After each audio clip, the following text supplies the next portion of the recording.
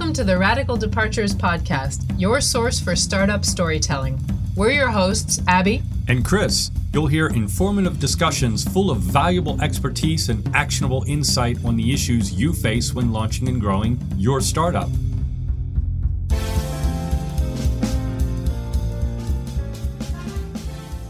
This is episode 17 of the Radical Departures Podcast. Our guests today are Marion Chapsal and Ken Homer, who together run workshops on how to facilitate collaborative communication on gender diversity and leadership issues. Marion, who is based in Lyon, is Chief Learning Officer at Ideas on Stage, as well as the head of Women on Stage. Ken runs an organization called Collaborative Conversations in San Francisco. In this episode, we discuss how to deal with gender diversity issues and conflicts, the importance of clear communication, how to effect change on a small and large scale, and so much more. So without further ado, here's episode 17 with Marion Chapsal and Ken Homer.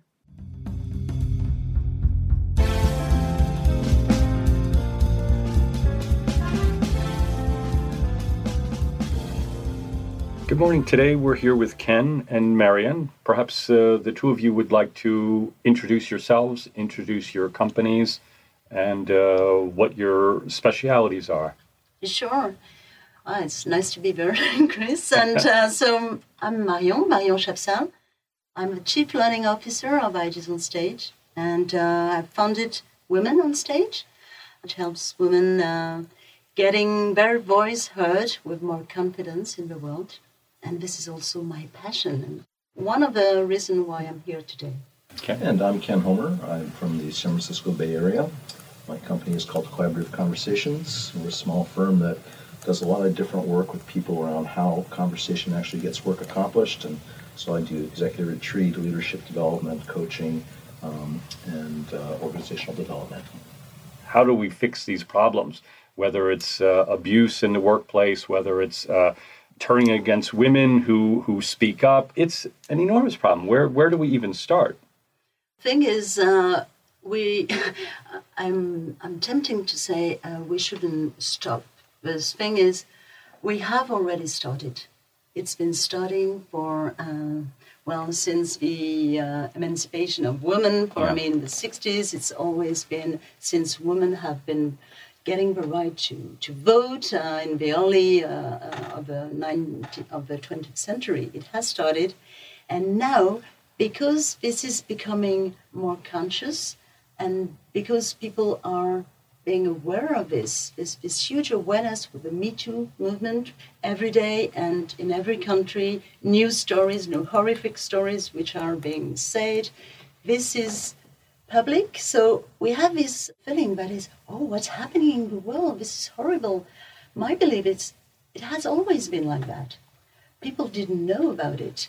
And the good news is that now we can be aware it's out. It's horrible. It's painful. We want to turn away from it. We don't want to talk about it. It's very hard to have this conversation at home even. I realize I'm the first one. When my daughters and my sons speak about it, it's not so easy. But the good news is that then now that it's here, we are all involved in it. It's not just, these are women's group who are going to tackle this, women's organizations, or people who are working into gender diversity. No, this is about everybody. So you can feel my passion when I'm starting to speak about it. So I once heard someone say, everything is getting better and better and worse, faster and faster. And I think there's great truth in that. And so a lot of this depends upon where we put our attention. If we're focused on what's getting worse and worse, we get into kind of a paralysis, like, oh my God, what are we going to do? And we start running around like chickens with their heads cut off. And if we get into everything's getting better and better, we can get ungrounded and thinking it's all going to work out. And, there's never been a better time to be alive. And both of those are true. I think we need to kind of be in that faster and faster part with a little bit of each one of things are speeding up and things are getting better and they're getting worse. And how can we be personally effective in coping with that? I've kind of eliminated the word problem from my vocabulary because problems evoke a certain problem solution binary thinking. And what we're coping with is really messy. It's very complex. There's high social complexity and high systems complexity. And if we come in and we bring a problem mindset to it, we think we can fix things that are unfixable. With messes, you can make things better or you can make them worse, which is not the same as fixing. It's kind of like healing the body. You don't fix a body. You create the conditions for it to heal itself. You set the bones, you give it, the proper medication, and the body does the work. So I think if we recognize there's an innate intelligence in both our individual bodies and our collective bodies, we can start to build resilience and coping skills and competencies that can help us to make these messes a lot more manageable, right? As opposed to trying to fix and problem solve, which puts us into a series of thought questions that aren't really useful. So tell us a little bit about how the two of you, together and separately, work on making the conditions for healing. Okay, so my approach has started as an executive coach, leadership coach, and facilitator of groups to focus on women. And so I was naturally drawn to start Women on Stage, which is the way for women to find themselves together, sharing what is it about the double bind for women, which maybe we'll develop at another point. Why is it so difficult to really express your voice when you're a female? And then finding the way to individually and collectively just become stronger and more confident. So I've been starting to do that. I've been developing that now for 7 years, and at Ideas on Stage for 4 years. And it's amazing the transformation that it brings when people come into the training, into the workshop, and they say, okay, I came here because I wanted to improve my presentation skills. I wanted to be better for my next keynote. And they are at the end, and they are better, but they come also, the takeaway so much more because they are stronger, they are more confident, and they are more able to cope with this difficulty of the voice. So this is one part that I've been developing. And in parallel, since 2 years, I've been also just facing this gender fatigue of always finding myself in groups of women. I was talking about this subject, but women, I don't need to convince them. They know about it. The people I need to convince are the leaders, are the CEOs. And usually they are not there at this conference about women. Right. And when I'm speaking with HR people, they are convinced. Diversity people, they are convinced. And 2 years ago, I was asked, okay, how do we move the needle? How do we make it faster? I just shared something on LinkedIn, another of the Financial Times article about, all these depressing numbers of the slowness and of how it's not moving, it's stuck, the numbers of people, of women on boards, the number of women CEOs. And so it brings this gender fatigue. And how do we break this gender fatigue? I think it's mixing individual approaches of coaching, because I will never stop being really an advocate for women, and I will always be on the side of women. And I want to bring men, and especially men from the younger generation, because I think they really are less contaminated, they really see it, and they really open big eyes when they see what is happening in the companies, and they don't recognize themselves in the culture of the baby boomers or the people who are at the top. And they don't want this for their sisters, and they don't want this for their daughters, young daughters that they are raising into, being raised like their brothers and no gender differences and just, okay, empower your little girl. And then they see in the company that their co-worker is not being paid the same as them. And they see that the women they're working with are being interrupted and cut short and not promoted. And all this is unfair. And this, when men start to see that, then they are the best allies we can find to move it in the grassroots movement, so really from the bottom, and at the same time working with top executive at the top, because with these people I need to make the business case, and I do. And I really, you need to speak profits, you need to speak about markets, next opportunity. This is bigger than China. These are women, these are your consumers, these are people who are going to influence you. So to answer again your question, it's I realize that I need to spread and to diversify also, and to be more innovative in my approaches. Mm-hmm. And that's the reason why 2 years ago, when I was asked by one of our biggest clients to work on a gender diversity program and to bring more women, well, it was around the Women's Day, International Women's Rights Day, 8th of March. And they said, okay, Marianne, we would like you to come and conduct some workshop because we have followed women on stage. That was great. So could you do something and to bring awareness, gender awareness to our people? But, there will be some men too.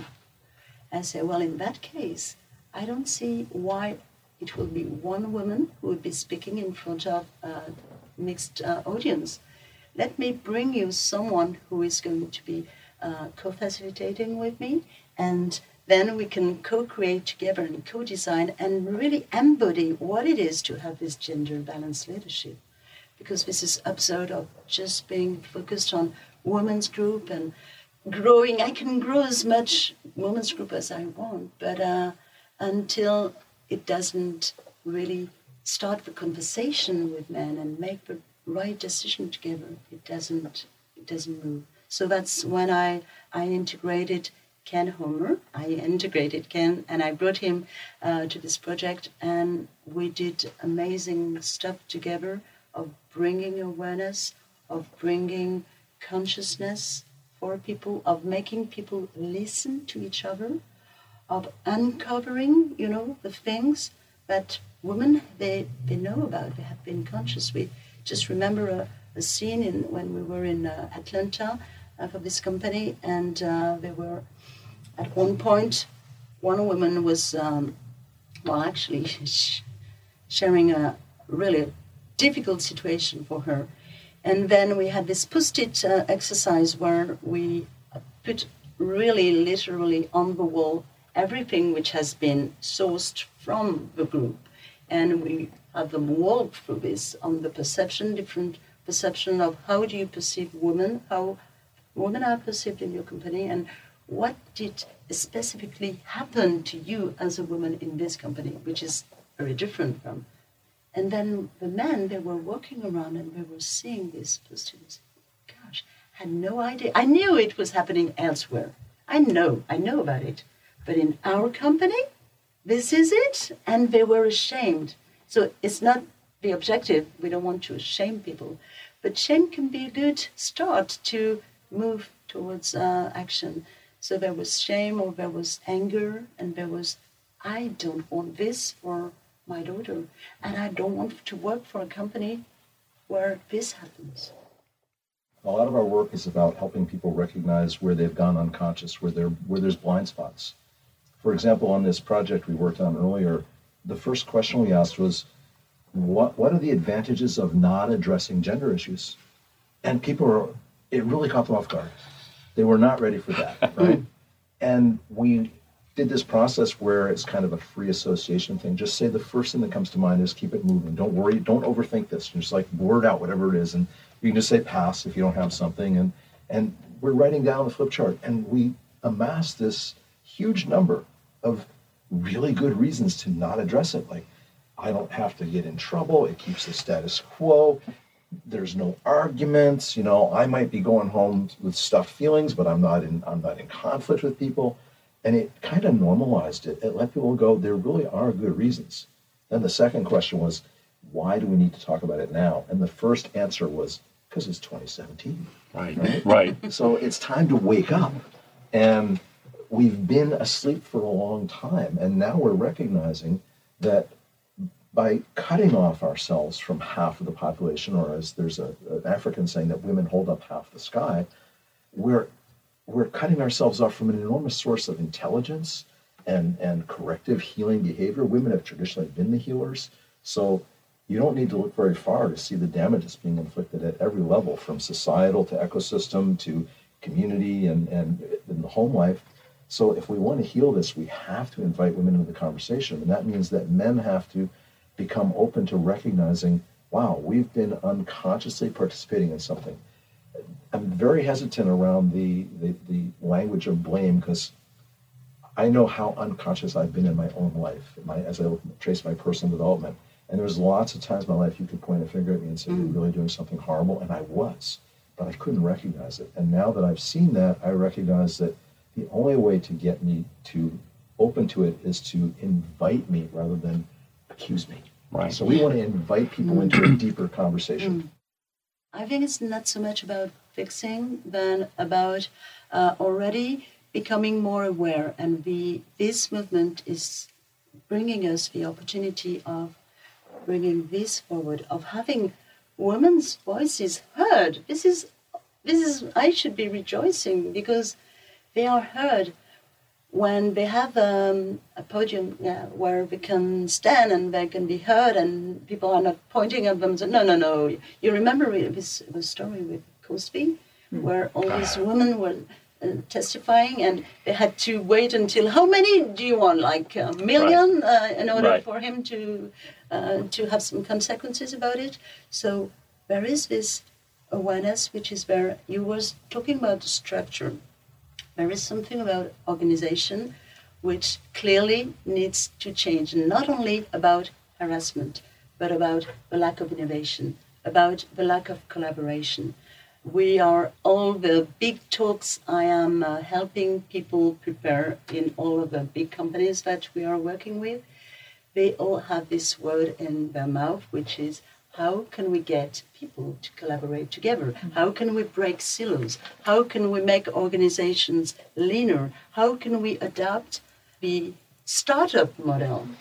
We're working for big banks, the most traditional sectors, and they are all working on the big hype is, how do we work as a startup?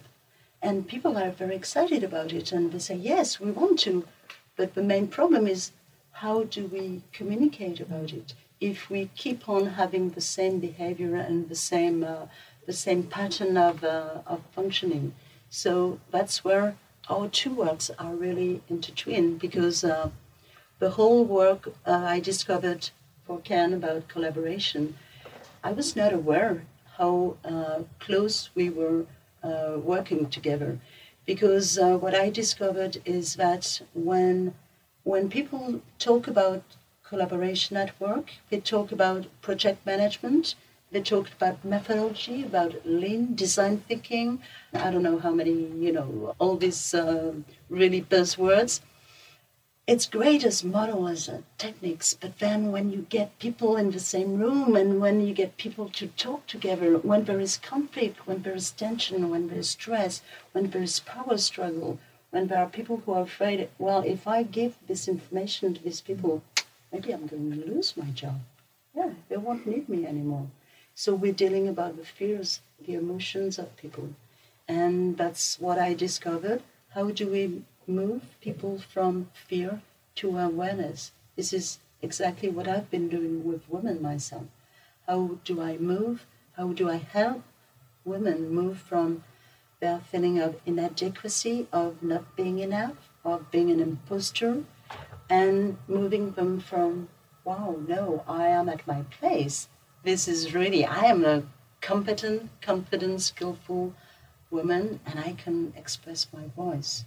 So to finish on the question of how do you fix this issue in companies, we tackle it as something which is complex and which is inside of the DNA of the inside of the wall. It's like asbestos. Yeah. And it's invisible, and so you make it visible first, and then you make the business case, and then you make sure that you accompany, you help people individually and collectively work together on this issue. And do you see this as a bottom up, a top down, a little bit of both? How? All of the above. Yes. This is this. Right. I don't know you.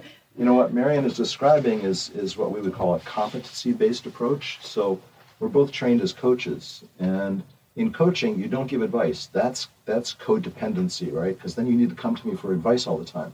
So if I can look at what are the missing competencies, which if they were in place, you would have a really different behavior from the system.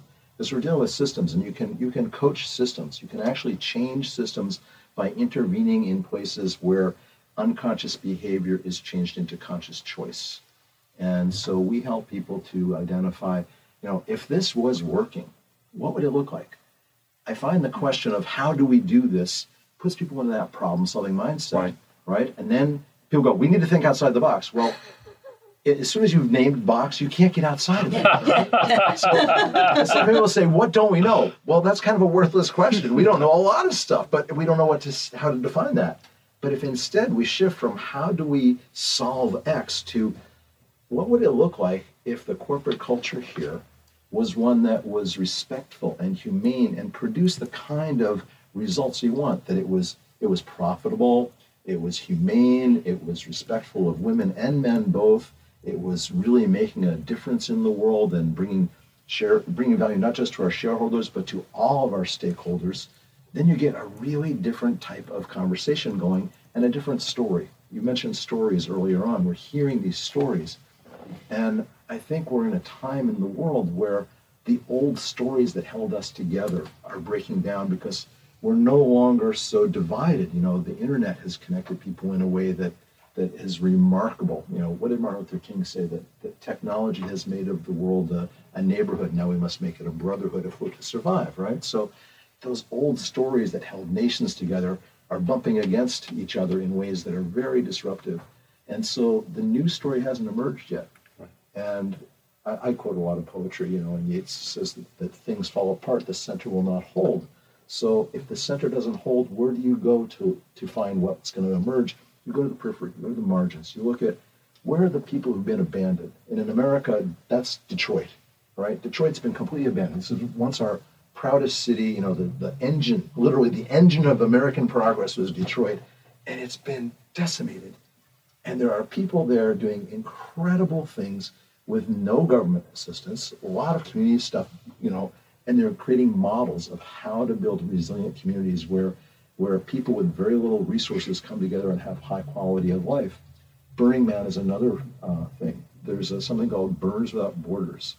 And they take what they know about how to create temporary community, and they go into places after tsunamis and earthquakes, and they set up, structures for people to take care of themselves and have food and water and health care and temporary shelter, and to talk about how can we rebuild our community. So these are kind of marginal things that most people think, oh, that's just some woo-woo thing, but they have very real applicable lessons for all of us in resilience and creating a different type of story, a different type of culture that can serve what we want it to serve. Because we're in the age now where we get to design the future of humanity. If we don't, we'll take ourselves out of the picture. We're now at this choice point of we can have a collective conversation that says we can be here and thrive for millions of years if we decide everybody is worth it. If it's only going to be the special interests, I guarantee it's not going to work. And that's that tension of it's so easy to blame people. Oh, it's the billionaire's fault. Oh, it's the tax haven's fault. No, we haven't had a collective conversation. People are left out. So the idea isn't to point fingers because great wealth is just as dehumanizing as great poverty. It's to say, if all of us were working together, if all of us had a stake and a chance to speak, what would happen? We don't really know, but I'd sure love to try that out. And I'd love to be there to help facilitate that conversation. So how do we do that? Because I love that idea of focusing on these great things that are happening at the margins and in small communities and on the small scale, you can say. Is that the only place that we can really affect change? Oh, I think you can affect change at any level. How do we take those small things and make them big? How do we give them a voice? There are also the idea of training people, we're doing this more and more, what we call agents of change inside corporation. There is even a movement which is called Corporate Rebels. And how do you still from inside, so you can work on the edges, can work in things that are emerging, and we see that in the sharing economy and all these things that are mushrooming really literally everywhere. And in the younger generation, I've been working with something fantastic, which is called 66 Miles. We've heard of them. Oh, yeah, by 5 by 5. By 5 by 5. Yeah. And they had one day, this is a beautiful project, where 5 by 5 and also Pioneer associated themselves. They brought big companies like HSBC, like Accor, like SNCF, and they ask, okay, who could you send to this program to be trained for a short period of time, once a month, to meet and to work on their ideas, on their babies, on their project inside of a company that they want to develop, and to work as a startup and to be advised by the best investors and how to pitch and how to develop this. And I was part of this program, and I developed a one day, which I call the heroine's journey for them. In the 66 miles, you know the story of the 66 miles. So in this journey, how do you position yourself in your whole life? Because this is something you're going to do for a couple of months, but what does it mean for you in your whole project, professional and personal project? So I believe very much that, to come back to your question of where do we start, in which directions, all the opportunities have to be taken. If I can support women who are inside big groups, I will do that. It spreads. It's organic. Then it's just, it's an effect also, a domino effect. Then people say, oh, this is curious. What are you doing there? I also have my idea. Could I develop it? And could I bring other people with me? And then, oh, but this guy who is working in a complete other department, actually he has skills that I can bring. So that's the approach we have today together. And what I would say in answer to your question is, one, recognize that the margins are right next to you. You don't have to go very far to find the margins. Chances are, in your organization, there are people who feel marginalized. So we started this work together recognizing if we're going to be effective in addressing gender, we need to create allies. We need men to be allies for women. We need women to be allies for men. If women are trying to change the system by blaming men, it's not going to work. And so I did some work on racism after Ferguson. I have an African-American colleague who said, we've got to do something. And there'd been a national call for a conversation on race. And they said, Ken, you're collaborative conversations. Let's have a conversation about race. I said, you know what? We're not ready to have a conversation about race. We need to do listening to racism. So we developed a workshop just to get people grounded enough in their bodies to hear the traumatic stories, right? And a book we looked at was Waking Up White. I think that's the name of it, right? And it's about white people becoming allies for communities of color, because we do have enormous privilege and power, and most of us are unaware of it, right? And as we wake up, it becomes really painful. Oh, this is ugly. This is really ugly, and I don't want to look at it, and I don't want to be called a racist. I don't want to live myself racist, but when I really pull back, look at the system, I have to say, well, if racism leverages individual prejudice into systemic oppression, and I'm benefiting from that, then I'm actually acting as a racist. And when I start to wake up and say, how do I change that? It gets really messy, and there's a lot of challenging emotions involved with that. And that's why we need to listen first so we can kind of calm that down and get to a reasonable place where we can start to engage in a different type of conversation. And so we're building allies across the spectrum of whether it's nonprofit community organizers with corporate centers or getting gender parity in the workplace within a single organization. Those are allies bridging the margins into the center and saying, let's have a different type of conversation where we can actually unpack what is painful here, what's hurting, and what needs healing, and what can we do about it in terms of what's the advantages of not dealing with it. So people go, wow, there are advantages, and then they balance that with, and there's real needs. Now that we have that as our container, we can start to work very differently together. But is it one of the most powerful questions that I've discovered with you and lately? It's what are the benefits of not talking about gender? Of what are the benefits of not collaborating? And people are, what do you mean? What are you saying? There are no benefits. well, wait, see, they are, and we let this emerge, and we are all included into this. I'm also part of a gender bias. Recently, actually that was Chloe Bonnet. She interviewed me for a review of coaching, European review of coaching. And she asked me also, is there a different way to coach women and men? Or if you're a woman coach, are you different if you're a male coach? And then I started to say, hey, I really don't like these questions because for me it's really going into essentialism. I did a master in sociology and anthropology and gender studies. So the question of putting labels and very differentiating people by gender is very dangerous and very tricky. Still, I observed in myself that are you different with men and with women? And I am. I'm much better with women. With men, I modelize what my colleagues do. I do like them. I do a very good job. But I I take myself more seriously. I'm more stiff. I'm giving myself less permission. I'm not playing like I would play. I'm not bringing all this creative stuff that I have. Unless it's really after I've broken the ice and then I can find a ground and I can feel safe and people. But at the beginning, I would have this sort of okay, I'm expected to behave in a certain way. So I internalized also what is expected of me as a coach. And then I must be more serious than my usual personality. Otherwise, they will think that, who is this clown? I think you're so serious with me all the time?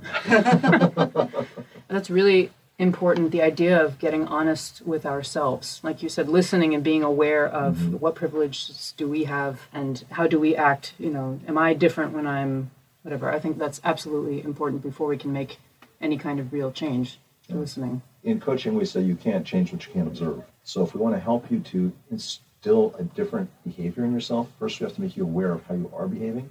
And that's often a very painful process because you go, no, I don't do that. Come on. That doesn't align with my image of a nice guy, right? And you start finding out you're not as nice as you think. It's painful. And that's why you have a coach to support you. Say, everybody does this.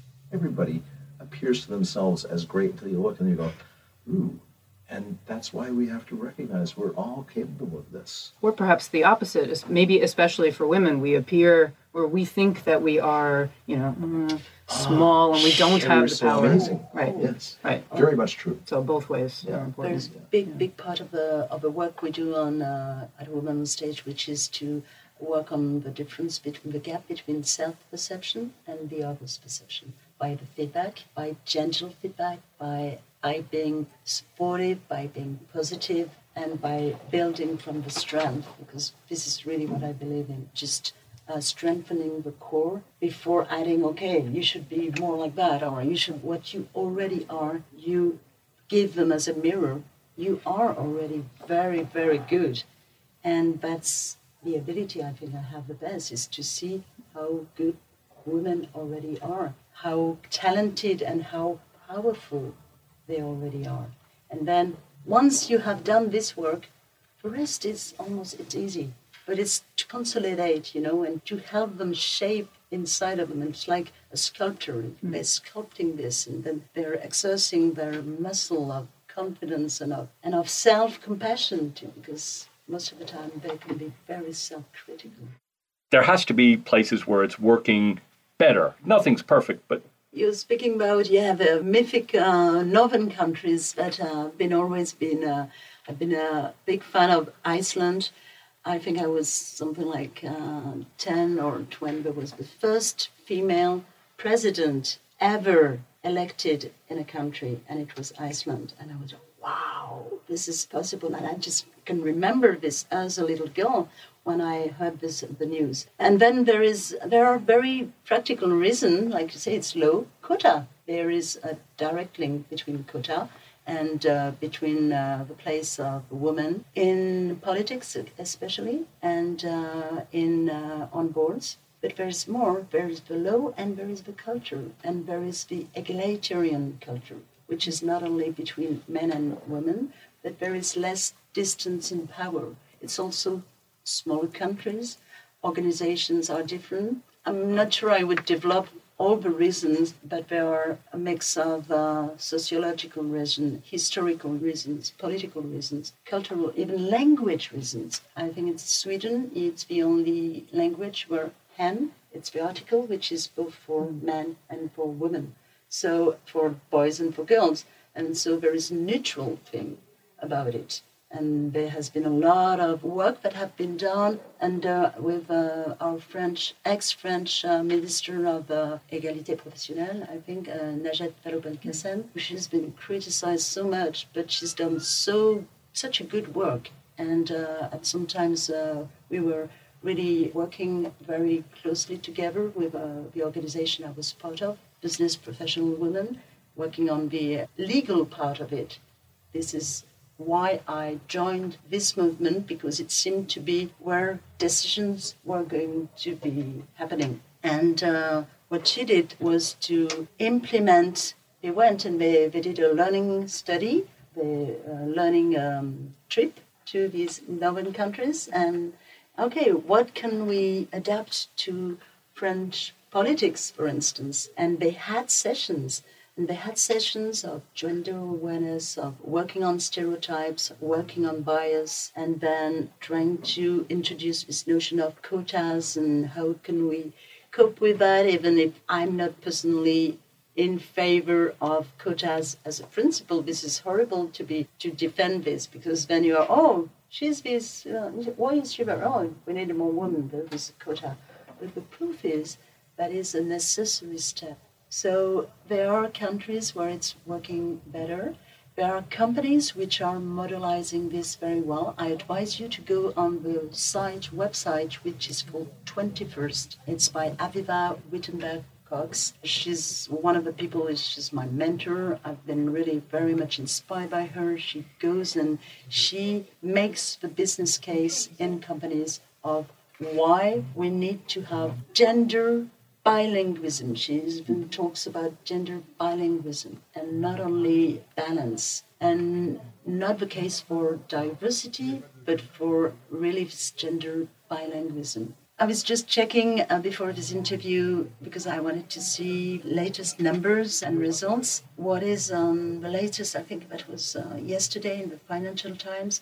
They edited results for England. You know, they have been shifting their laws and trying to implement quotas. And it's Lord Davis who is at the initiative of this. It seems like it has hardly changed. What we notice is that there are some people, some companies who are getting it, who are really good and who are like the example shining. But the majority of them still, they are not moving at all because they are paying. It's like you pay the tax to be, to pollute less, or in order to keep on doing business as usual, you pay more. And this is exactly the case for gender in politics. The parties, we don't have any more. We'll pay the fine, then we're fine. So I think there is a breaking point which we need to keep on going so that we have a critical mass, that is, right. A tipping point, a critical mass. And the critical mass is 30%, free women. It's free women in any groups. It starts to change the culture in the 30% of everything. It starts to shift the thing. So we're getting there.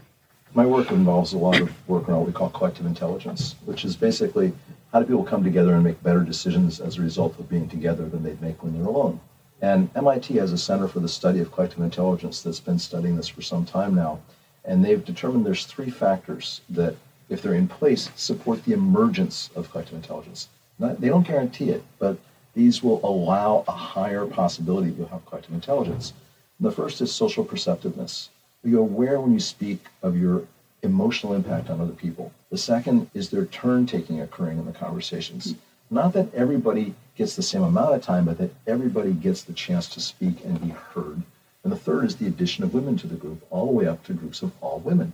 So it's not surprising when they looked at this that women tend to be much better at those first 2, because women are, they're primarily, and I'm generalizing here, there's always exceptions to the rule, but women are the caretakers, they're the child rearers. So they're naturally much better at social perceptiveness. And in my personal experience, I've noticed that when I'm in groups with a lot of women, they tend to be much more respectful listeners. They don't interrupt as much as men do, and they allow people to go ahead and complete and finish. And so I think women are really good at that, and that's why when you add them to a group, you get a higher percentage of a higher likelihood that you'll have better decisions made as a result of being together. So I think there's great benefit in looking at where are things working, and then taking that question and saying, how can we apply those lessons here?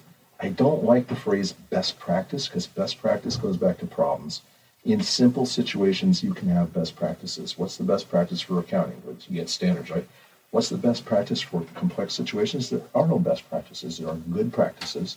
There are things that work here but have to be adapted and changed to work over here. And I think by looking at where are we seeing that women are making gains and creating the kinds of conditions that are bringing forth more intelligent collective behavior that makes sense from a business standpoint, makes sense from a social standpoint, makes sense from an ecological standpoint, those are really worth studying and then saying, how can we make that happen? And you'll notice we keep shifting between this individual and collective. There's a lot of inner work that has to happen, so we're aware of our own stage of development. And there's a lot of outer work that has to happen, so we're aware of the corporate stages of development. How are we bringing our people along and making sure that we're getting the best from them as well as giving the best to them? I loved everything that you said and about collective intelligence, about MIT, and I just wanted to express it at some point in a different way, because I don't personally believe that women are naturally more empathetic and caring, although I'm a mother and I think I'm very empathetic. I think this is part of a gender construction. This is not natural. This is something that we are expected to be. And when women are like that, it's, yeah. But there are some women who are not. And then it's difficult for them. And there are men who are very much like that. So it's just the word natural. We get acculturated. And so if you grow up as a boy, you wear these clothes, you wear these toys, you do these things. Deborah Tannen has done some remarkable work in studying. She followed, kids from little kids all the way through high school, and women will always talk like this, looking at each other, and boys will look straight ahead. And so she said, okay, I noticed that when there's no furniture. She put furniture in the room, and the boys would actually turn the chairs so they could have them the way they wanted. The women would always turn them right. And no matter what they did, that was the model. And so it didn't matter. The boys would have these profound conversations, but they're both looking out in different directions. And the women would have the role, but they're looking at each other. So it's very, very complicated. It's complex. There's lots of layers, and we can't make broad generalizations and expect to have them hold up in every case, including the cultural thing, right? There's exceptions to all of that. But we can distill some general principles, and the principles of listening and taking turns, and especially listening to women, will give us much better conversations, much better decisions and collective intelligence that we're going to get if we continue to just have it be old white guys. So we like to ask everybody, how do you define success? Personally, professionally, on a broader scale, however it is. Oh, what a question. You can blame one of your colleagues for this question. That's true. They helped crystallize that idea, so... I'm not going to name names. We're a blame-free zone. I think I have an idea, okay? That's a great question. That's a great question, because as a coach, this is what I do for a living. People come to have more successful presentation. People come to me to have more successful professional lives. And sometimes it's very mixed also with the personal. And so I'm all about... working around success. And what I've seen is that success has millions of different interpretation for all of the people that I'm working with. So the first thing is, you ask me for my own interpretation, is to, when I work with people, a successful coaching would be when people stand taller and they become bigger than themselves at the end. They are, at the same time, more familiar with themselves, they know themselves better, they are more aligned with what they want, who they are, what are their values, what they care for, and then they are sort of growing a bigger persona than their ego, and then they're able to share it with the world, and they're able to share their aliveness and their talents with the world. And personally, that's the more I get older, the older I get, that's what I'm striving to every day, just to be braver in what I really want to be more honest and to be aligned with my values and to be expressing also all of this weirdness that I tried to suppress because I thought it was better to be successful like other people think that success is. But for me, successful is to be at peace with my family, with my friends, with my community, and to do the work that I love doing. This is my definition of success. That's a tough act to follow. So, a lot of people talk about making a difference. And for me, that's not sufficient. I studied Gregory Bateson for a while, and Bateson used to talk about the difference that makes a difference. How do you make a difference that actually shifts the system, that shifts things? So you can make a difference by, stopping in the middle of the street and causing a traffic jam, but that's not a very helpful difference. And you can make a difference by helping people in ways that are useful at a small level, but don't really shift the system. So for me, it's about having people have more powerful conversations about things that matter, that are often difficult to have, but are possible. So, I mentioned that I've spent a lot of time studying what do we do in conversation that actually creates results. And one of those things is to create more understanding. If I can go into an organization and create a greater sense of understanding of what's important and why people are there and what they care about, and give them the tools to move forward on that and say, I go to work now and I get to do something that's worthwhile. I feel good about what I'm doing. Then I feel that I'm succeeding. As succinct as I can put it is, Well, thank you both for joining us. This was really excellent. Thanks so much for inviting us. Thank you. That was a lot of fun, yes.